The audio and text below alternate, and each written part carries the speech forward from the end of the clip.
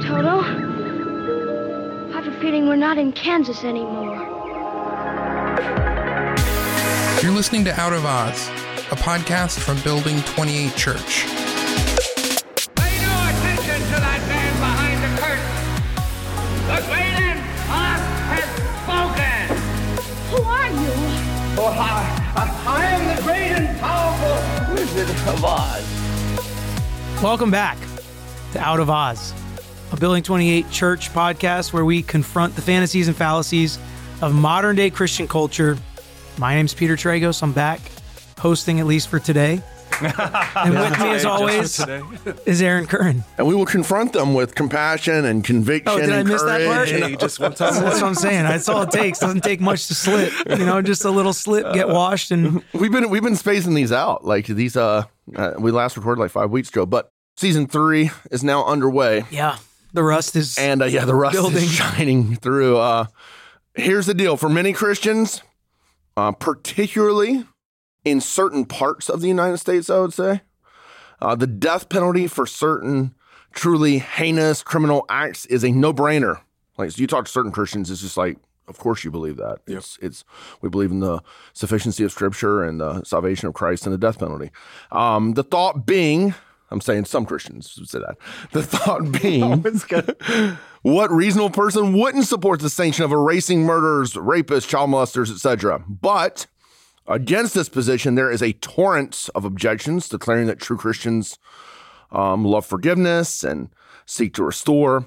So while the tumult rages on, the question remains, should Christians support or oppose capital punishments? And help us answer that question today, we have a couple of my brothers here. We have Deshaun Boogie Cousins in the house. Back over in the guest seat. You've seen him, he wears many hats. hosting a couple of times on this. When Pete's not available to us, he's in high demand, Pete. He wears many hats. And also back by popular demand very frequently. Maybe not. Is Adam Superpowers, pastor at Sunrise Community Church. Hey, that's a nice shirt you got on there. Dude, it is. This is We rep Sunrise. There you go. You guys went all out. You got the printing on the back too. That's a lot more money. Yeah, if you guys live Prosperity Gospel's paying off for you. you guys live up in Pasco County or Orlando, drive over to Adam's Church. All right, so let's talk death penalty, okay? And before the show started, Adam said something about he doesn't believe in it individually and trying to confuse the audience. So we're just going to bypass that with, we are talking about Thank you. governmental, state or federal capital punishment, okay? By the state, by the state actors. That's the capital punishment we're talking about today. There's going to be a lot of nuance to it. We can talk about whether it's certain crimes, whether it's just across the board, right or wrong. But I think before we kind of dig into some of the nuance, let's get some overarching thoughts about where you stand, starting with Powers, on the death penalty, just kind of philosophically and spiritually speaking. Well, goodness gracious. I mean, right away, you're confronted with the ending of a life, which, if that doesn't just off the bat, from the get-go, from square one, grieve you to some extent, I don't think you have much compassion at all, because life was not meant to be like this in the beginning. We were made to live forever.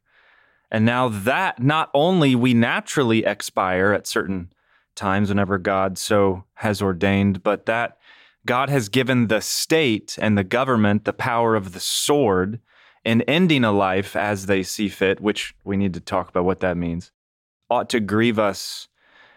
And after grieving us, because it's such a weighty issue, because it is actually the ending of a life of an image bearer.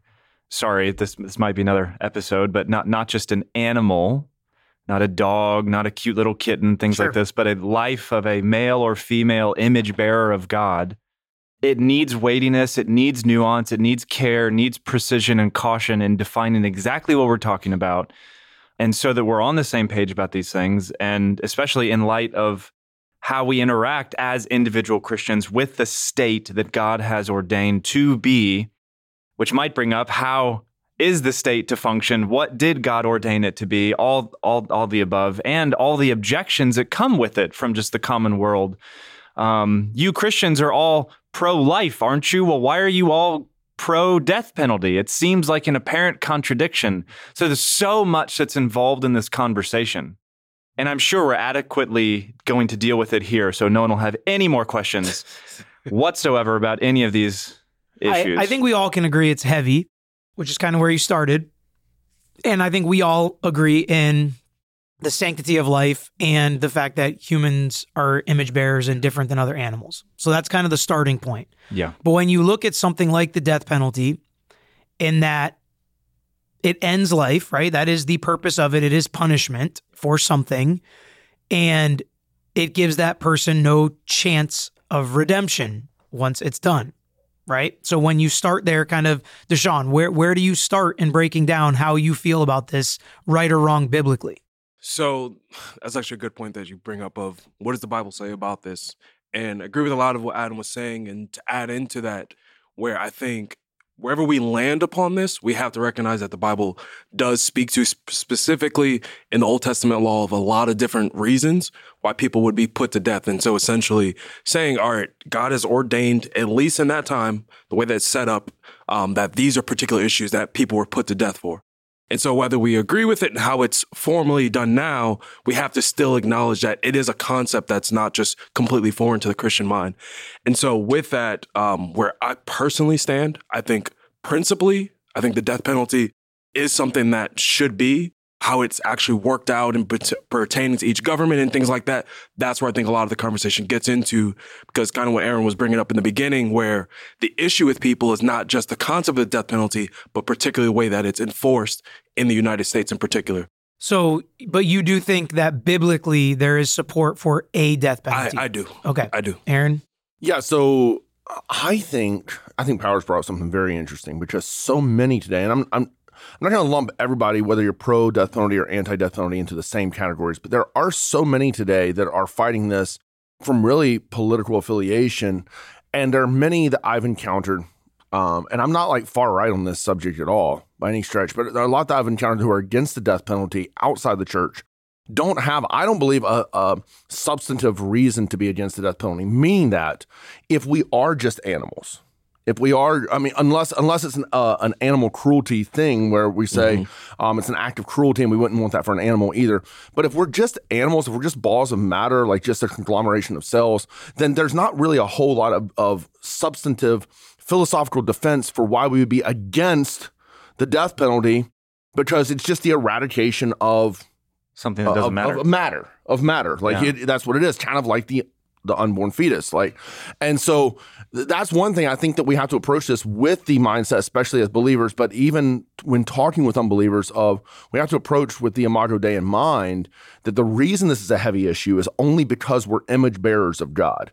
And now all of the argumentation comes in and factors in. So I think I would agree with Deshaun. I think that there's biblical precedence for it. I think that in a righteous judicial system, it works. Yeah. It works. But I can sympathize with the arguments against it in our day because of the volume of supposed criminals who have who have experienced capital punishment and then been exonerated post-death, or because of the idea of, hey, for humanly speaking, this eradicates any opportunity for them to repent and believe the gospel down the line. And so anyway, in theory, I think it's good. I think it's biblical. I think it works. The problem is with corrupt leaders across any context, that begins to, tamper with the veracity of it. Okay, so it seems like you all agree that there is room for a death penalty, biblically speaking. So before we get to the nuance, a couple questions. Do you think, for the Christians out there, because we all don't believe exactly the same things, a lot of us sitting at the table have similar beliefs on what I'm going to ask about, but do you think that your belief or stance on God's sovereignty in salvation, Arminian versus Calvinist, okay, buzzwords that a lot of people don't like, but I like them. Do you think that should affect your view on the death penalty? For example, and let me give you why I'm asking the question. If God is in control, that gives you at least some comfort when we are as a society trying to do our best. And again, we can talk about whatever you want and how the three of you would fix society and fix the death penalty. But we're doing the best we can, and people think about this and try to do it the right way. We don't always, but we try to do it the right way.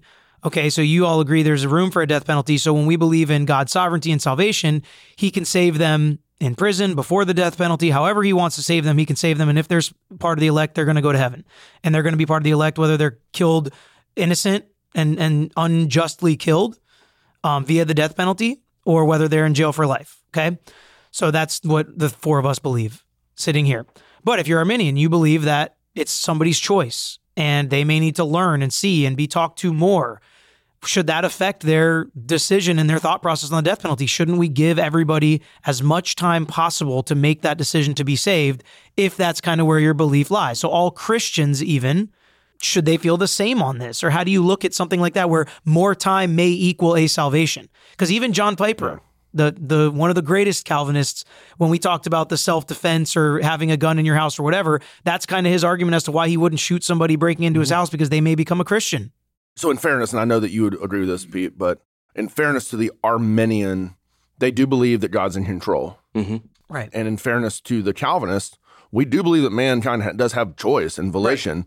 Right. It's a matter of which is stronger. The controlling forces of the sovereignty of God or the controlling forces of the will of man. And as biblicists, we believe the sovereignty of God. Well, I think the bigger thing is Calvinists believe if God says you're going to be saved, you're going to be saved. Arminians don't necessarily believe that. Yeah, but at the same time, Calvinists believe in full culpability. And that's why Piper can come down, and I agree with him so dogmatically on that, humanly speaking, when you shoot an intruder coming into your home or you execute someone on death row, you are taking away, humanly speaking, while still submitting ourselves to the sovereignty of God and predestination and regeneration and all the glories of salvation, you're taking away the capacity for that person to turn to Christ. And so I personally believe it's a fatalistic argument to say, well, we're just going to trust God, because you can apply that to anything then. I'm not going to wear my seatbelt in the car because if God wants my children to be saved, I'm not going to buckle them in because if he wants them to be saved before they die. Like I'm just saying you could apply it to anything. But it's totally different because there are a million logical decisions that go into you're asking for it there versus you all have said there's biblical backing for a death penalty. Yeah. So as a Calvinist, I think there's some comfort in that, because if I wasn't, I would be totally against it. So for me, yes and amen. There's a ton of comfort in the sovereignty of God in this issue, especially not only in matters of salvation, damnation, but just in the matters of like the minutia of everything that happens in life. This was always how this individual was to die.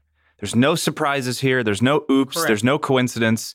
This was how this was supposed to happen. And we see that in the Old Testament because we get to see God working, which we don't necessarily hear. We don't know for a fact like we know for a fact when we read in the Old Testament. Yeah, and so the sovereignty of God does affect this issue. I mean, all theology affects every other theology. In the pond, you throw a rock somewhere, the ripples go everywhere. Yep. And so the sovereignty of God is in all of life for the Christian a very soft pillow, whether life is easy or hard. Yeah. Yeah, no, I agree with Adam, where my understanding of the sovereignty of God does affect the way that I view this. Not to become, like you said, fatalistic, where it's like, well, it doesn't matter. Even some people use the argumentation of, well, it doesn't matter if we abort because, well, they'll just go kind of mindset. And using that is wrong, but it doesn't mean that the sovereignty of God doesn't affect this issue. And so I do believe that as I look at this situation, as you put, that God is in control. He set the bounds and the times that we are to end, how long we're supposed to be here. And so in that, though I get the argument that, yes, the person has more time to be around to hear the gospel and things along that nature, but I also believe at the same exact time that if that is the Lord's will to save them, he could save them in that final moment before they're put to death, in the, which we'll get into a little bit later, the amount of years that a lot of people spend on death row, where you have to contemplate your death, and even how the origins of that was actually, which we'll get into even more later, but there, a lot of that is for that purpose of repentance, where you had time to really meditate and think upon. One other thing I want to say is, like, even for the, because I know we have like Arminian viewers and listeners who like would lean more heavily on the sovereignty. And I'm not saying they're stupid. I'm saying if I was that, I would be against the death penalty. But I'm saying, I think even if you're like more in that camp of the strength of human will, that still the thinking Arminian could make a case that they could be for the death penalty, in that person, Romans 1, has had ample time to hear the gospel, to at least understand there is a God. They need to scope out and find out what the gospel is, to repent. Ted Bundy, Jeffrey Dahmer, whoever you want to throw in there, that ample time, even on death row, but leading up to death row. And so even for like somebody who's going to say, I believe in full culpability, I believe in the free will of man, I think some people can get behind that. Some of those thinkers can get behind the death penalty still and say they've had plenty of time, humanly speaking, to repent and believe the gospel. True. So I think either side. What's the most important thing is for people to go to heaven, right? I mean, so why? Well, the glory of God. Right. Well, I'm just saying, like, for us to witness, us to witness and to add to the kingdom. So if anything that we can do or vote or whatever would give them more time for that, forget everything else. Forget enough time. I'm not going to say what's enough time for somebody. Like, to me, that's to me where you have to make a decision on this is based on that theology. Like, to me, that's how I see it. So the sovereignty of God also could come in here and give huge comfort to the Christian, even when the government is unjustly carrying out these things, because we know there's a king who is ever just and who reigns, and his government, of his peace and government, there shall be no end. Mm-hmm. And so, I mean, honestly, there will never be a government in this world that does anything perfectly. And so the sovereignty of God should remind us that there is a government that does.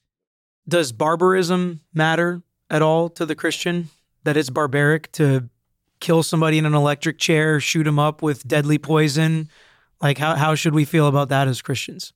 If we're talking about a death penalty being okay, we've got to talk about the fact that we actually do put somebody in a chair and kill them in front of other people.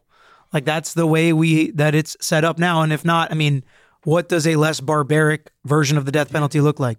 Because we don't want to be seen as barbaric, right? Christians are supposed to be people of grace and peace, and I understand of conviction, people of conviction and strength, but not necessarily murderers, you know? And I know it's not murder because it's justified killing, but how should that affect how we look at this? You know, how barbaric this is. I was looking up this passage because, as you were saying, it reminded me of this. So as we get to see back in the Old Testament law, Deuteronomy in particular, Deuteronomy 25:3 says this. It says, speaking of giving punishment for somebody's actions, it says, 40 stripes you may be given him, but no more, lest if one of you should go on to beat him with more stripes than these, your brother be degraded in your sight. And so there is this where, even though it is death in that way, but I think we should be mindful not to, whether it be lynching or, as you said, shooting somebody up, to where there is a punishment, but it should not go so far, if that makes sense. I know it's weird to say that when it's speaking of death, but we shouldn't degrade somebody and put them on a cross or things along that line. So I think there is room for punishment without it being degrading. And we as a society have obviously thought about that as we've tried to figure out the least barbaric way to kill someone, which you can look through history of the different ways. But there's some excessive amounts of this that goes far beyond the bounds of compassion. But in those instances, I don't think compassion was ever in view. It was all just giving the person their what for and justice deserving, right? So, and I don't know how much less barbaric like solitary confinement or life in prison is. But when we talk about the pro-life stance, right, I think that's a big thing for a lot of Christians is it seems paradoxical to be pro-life and pro-death penalty. But the way I think about it, and let me know and pick it apart, is being pro-death penalty is in lockstep with being pro-life, because in both instances, we are celebrating and protecting the sanctity of life, because for the most part, death penalty cases involve the taking of a life. So in protecting against the taking of a life, we have the most barbaric and harshest penalty, which would be then taking your life, and also get in to an eye for an eye and turn the other cheek and whatever. It's been mentioned, but Genesis 9:6 is kind of that famous Old Testament passage that believers go to, that whoever sheds man's blood, by man shall their blood be shed. And then you come to Romans 13, and like the governmental powers that be that wield the sword, so they execute justice, and as a part of that, capital punishment perhaps. Those are kind of the passages that are used here, and it's clear from like Scripture, from Genesis 9, from Romans 13, that it's far, far different if we're just thinking biblically and logically to murder a child in the womb. If we're taught legally innocent life, I get the concept of original sin, obviously, but legally speaking, innocent, and defending ourselves. So, like, I have heard that from some of my left-leaning Christian friends that so many Christians they know, especially in the South, are pro-life when it comes to abortion, but pro-gun, pro-war, pro-death penalty. And in each of those, I think the argument is that you're looking to preserve the Imago Dei. Like, so if you're pro-gun, you're not pro like going out mass shooting. You're pro protecting your family. And if you're pro-war, you're hopefully pro-just war, which that's a whole different podcast. But you're pro eradicating evil in the world. Think World War II, like a evil that is tyrannical and is killing millions of people. And so what you're doing is you're attempting to, while the way that we go about it might be flawed, but what you're attempting in theory to do is to preserve the sanctity of life through the eradication of someone. So typically most people would say that the death penalty would only apply, or a lot of Christians at least would say the death penalty only applies for like premeditated murder. And so someone who has in a premeditated way trampled on the sanctity of life and shown that they don't have a regard for human life. I find it interesting, like when even people who are against it, when something barbaric happens, a school shooting, Sandy Hook, this happened with the synagogue shooting. Where was that? In Pittsburgh or wherever that was. It also happened with the Boston massacre, where so many who were anti-death penalty all of a sudden rose up and said, the only thing that would be suitable for this individual is the death penalty now. Right. And so what they're saying is, whether they realize it or not, they're saying that this person had no concern for the sanctity of human life. They just blew themselves up or went into a school and shot up the school. And because of that, we need to protect the sanctity of human life, those who are still here, by dispelling of this person. I mean, that's just kind of a raw way of putting it, but that is the mindset that exists. And so I think if we can have like logical conversations here, it's just not the same at all to say that we are pro the birth of a child who legally deserves to live and is an image bearer of God, but at the same time maybe pro the death penalty or capital punishment that would suppress someone who has had no regard for the sanctity of human life. Mm-hmm. Yeah, it's well said. Martin Lloyd-Jones agrees with you. Of course he does, man. He was a good dude. He was a good dude. So in his sermons right here on Romans, especially chapter 13, this is what he says. The purpose of capital punishment is to vindicate God's lordship over life and to tell man that if he passes beyond that border, he must forfeit his own life. There is nothing that should so teach us the sacredness and sanctity of life as the carrying out of capital punishment.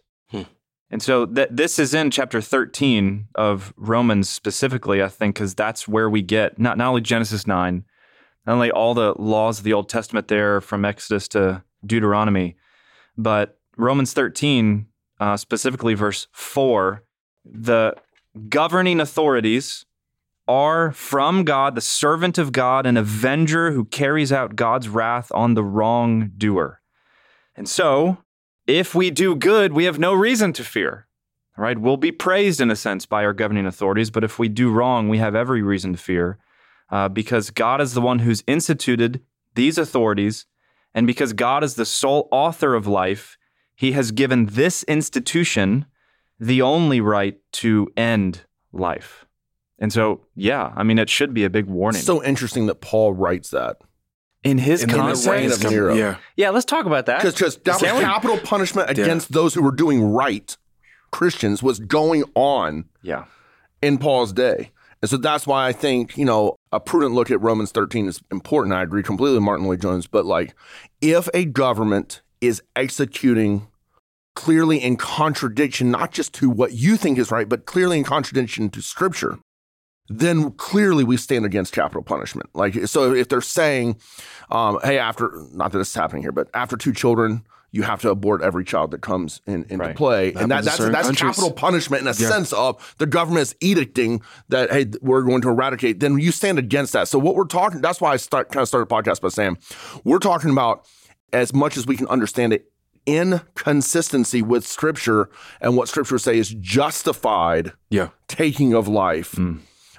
Through whether it's war, self-defense, the capital punishment. So, And I think that's what we're kind of going towards is, biblically speaking, you would only think that Christians should support a death penalty in response to the taking of a life, and not necessarily all taking. I think it could be I would more. say- I think it could be more. What do you mean For more? sure. More than just taking life?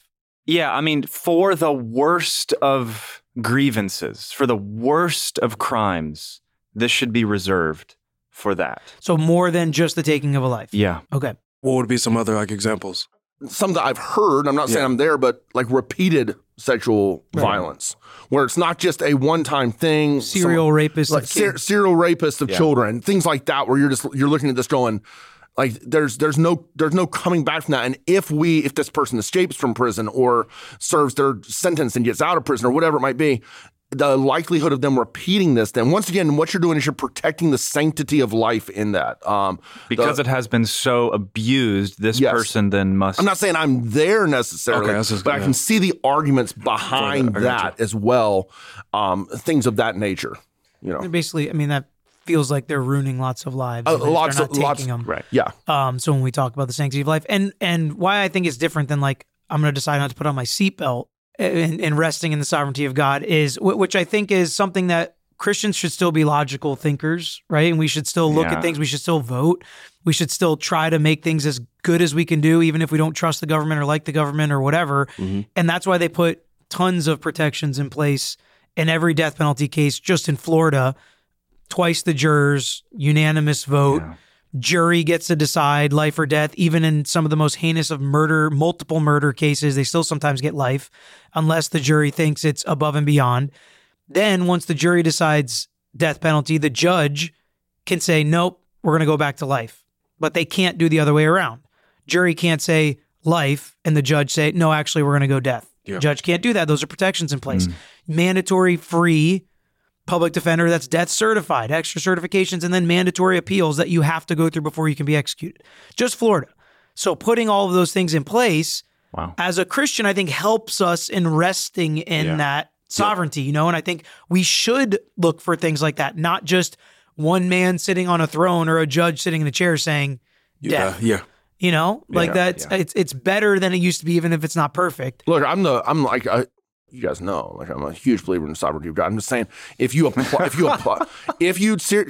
seen it happen where people who would never call themselves hyper-Calvinist, but they head down that road where it begins with something like, well, we're just trusting God, like, because he's sovereign. And if he wanted them to be saved, they'll be saved before the death penalty or, self-defense or whatever. And then all of a sudden, a few years later, they're all the way down of, I don't ever tell anybody about Jesus, just if he wants them to be saved. So that's why I bring that up, that like, it can lead toward kind of a fatalistic mindset. But at the same time, I think there is huge comfort in the sovereignty of God and even how he's orchestrated, like you're saying, like the laws of the land to be put in place, hopefully in a semi-just society that would prevent as much as possible unlawful death. Which is, I think, what most people think, perhaps that are against the death penalty, equate it as being something like the Salem witch trials. Like, well, if they drowned, they clearly weren't a witch. So it's like just, heads, I win, tails, you lose type situation. And clearly that's not what we're talking about here. It's not what the death penalty is. And that's just like a caricature of it, right? No, I agree. And actually, I wanted to bring up something that we've been talking about in different ways of, as people get that sentencing, like you said, of all the parameters you have to go through. And then the average person, and Pete, you can probably tell me better on this, is spending at average about 10 years before they're even executed. So there's a large amount of time. There are some people that are on death row that die on death row before they actually get executed. So you're spending that amount of time. And so I was actually looking up, there's a gentleman by the name of Stuart Banner who wrote this book in about the early 2000s called The Death Penalty in American History. And so basically one of the things he was talking about was in the 17th and 18th centuries, when they would have these, sentencing towards death penalty and things along that lines, he says it was actually a very explicitly religious moment and stuff that was going on where there was sermons, there was confessions, there was opportunities for people to repent. They get extra time with religious leaders or whatever 100%, they want. Yeah. because it was this recognition that they were at this moment of, I have to really consider my eternity. I have to consider my life and death. And by God's grace, that led towards repentance for some. Obviously, there were those who had no remorse, didn't care, and still even to this day. But I think in those moments, going to what your point, Aaron, where we do believe in the sovereignty of God, but there also are Christians who are actively involved in these kind of ministries to people who are on death row, of preaching the gospel, of ministering to them, and doing things in that line because there's this heavy reality of, I'm going to die. And I think, like Aaron talks about all the time in sermons, like we think we're good. Like we think generally we look like I didn't murder anybody.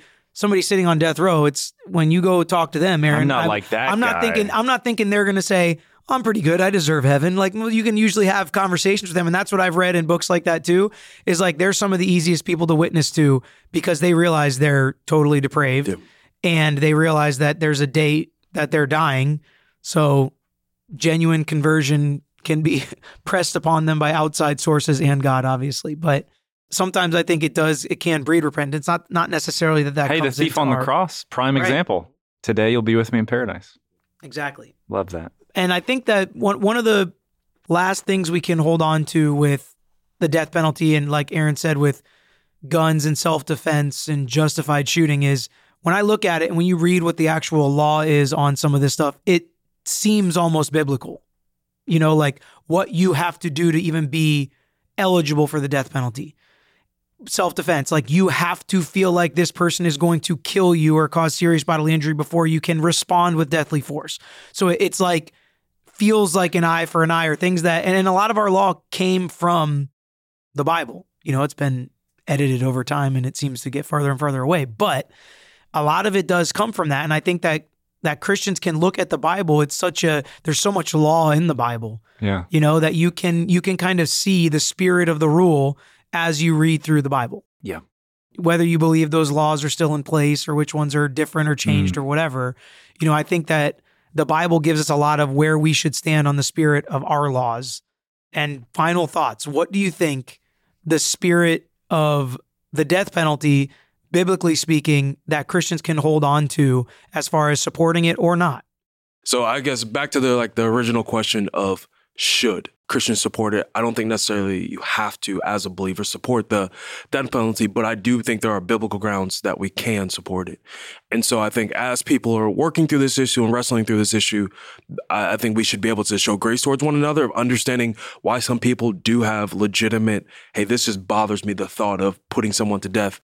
And so I don't think this is an issue that should divide us. I think we should have good conversation, being able to work through this as... It's not a hill to die on. It is not a hill to die. That's for another podcast. Yes, it is. But I do think there's legitimate ways that we can work through this, talk through this. But I think a lot of this is not biblically based. Like a lot of the arguments, I think a lot of it's more political, to be quite honest. Of when the conversations come up, it's more of my political leaning that influences my thought. And I think more of a But should people go would to the scriptures. literally stop listening to us this morning who would say in the they're first 2 minutes. ardently biblical because we might not be so strong on the death penalty or because we might believe in it at all. And it would not be for any, they might say it is, but it wouldn't be for any biblical reason most of the time. It's going to be because it doesn't align with their Republican or Democrat Right. viewpoints on the world. And I think that's what's really difficult for me. Like, so the Christian, should they support the death penalty? A Christian should always support justice. Like true justice, like that is what we support. Let it roll. And could you be a believer and say, hey, it would be just as just to sentence someone to life in prison as to the death penalty? I think clearly you could be. I don't think you have to be in favor of the death penalty to be in favor of justice, like true justice. If we look at the Old Testament where God strikes people dead, all of us would be in favor of that because that was a just. Anything And in God the New does is Testament. just. Right. Anything and God that's does is that's just. the problem with us here is not that somebody dies, but we all have this, man is flawed and has so much to do with the death penalty and who gets there. That's our concern. It's not that somebody's dying for what they did because that's justice, like you said. And when we see God working, then we know that that's just. How many of us would sign off on executing someone because they lied about how much they gave to the church? And yet, and yet, God in Acts 5 strikes down Ananias and Sapphira, and it's just. Right. And we can't fathom like the full justice of God and the mind of God. And clearly, He doesn't do that to most people who lie about, or else we'd have people slay it all over the place. But he doesn't do that most people. But everything God does is just. And what we're trying to do is submit to his rule of justice. And what any good government or semi-good government is trying to do is, whether they realize it or not, trying to conform to the justice of God and seeing, like I said, whether they admit it or not, seeing true good progress and true evil eradicated in the world. So do I have to be in favor of death penalty? I think it's pretty clear from this, like I, once again, in principle am. I think a believer can be in principle. I agree with Powers. I don't think we should celebrate when Bundy was executed, when Dahmer was executed, and others. You know, I don't follow a ton, but there was celebrations outside. And it wasn't just celebrations that justice had been served. It was celebration at the eradication of life. And both those men actually claimed faith in Christ at their execution. Whether or not that was legit is not up to us to decide. But I think there shouldn't be a celebration of that. But I also like even you look at somebody like a Hitler when he was killed, we do celebrate the idea that this genocide is not going to continue. This evil is not going to continue.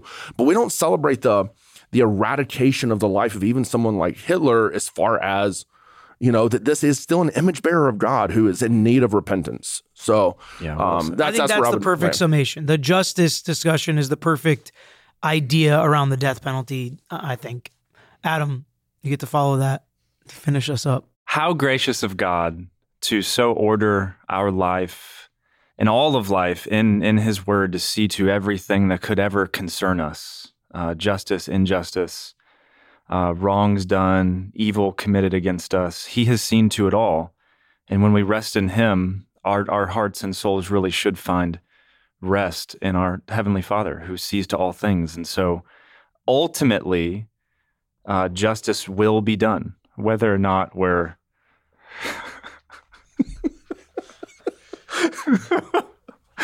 ultimately, when wrong things happen in this world, we look to the true carrying out of justice in the end. He squeezed that out as loud as he could, too.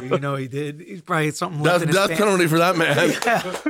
Jeez. All right, Boogie, wrong done over there. The one last thing I was going to say is, and I think we're all kind of in agreement with this, of where we agree with it principally, but understand that as things have to keep being developed and reformed culturally, so that as being in an unrighteous society and just people dealing with something like that, of like the death penalty. And so I think for people, as you're coming to that of recognizing that there are always going to be fallen people that are doing things. And so it doesn't mean we should throw it out just because there's fallen people who are enacting it. So similar arguments used in people don't go back to church because there was a pastor that was bad to them, or, all these different things that people will say. And so I think for us, of where we can have a place where we understand that this is something that at least the scriptures speak to, but we should always be reforming it and not just throw it out completely because of bad experience or bad leadership. I mean, there's a lot more nuance to this conversation, and we welcome any conversations around this. The equity involved in the death penalty, having money versus not having money, like all those things can be factored in, but really it comes back to, like Pete said, like just a justice issue. Not to say we dismiss other conversations around this, cultural conversations or just punishment. But at the end of the day, if the question is really death penalty or no death penalty, that's what we're honing in on, and that's what we tried to hone in on this episode. Thanks for tuning in today. I apologize again for Jeffrey Singer. We'll see you guys next time on Out of Oz. Thanks for listening to Out of Oz. If you enjoyed this episode, share it with your friends and leave us a review on Apple Podcasts, Spotify, or anywhere you listen. Out of Oz is produced by Building 28 Church and Podcast Royale. You can find out more about the show and Building 28 by visiting outofozpodcast.com.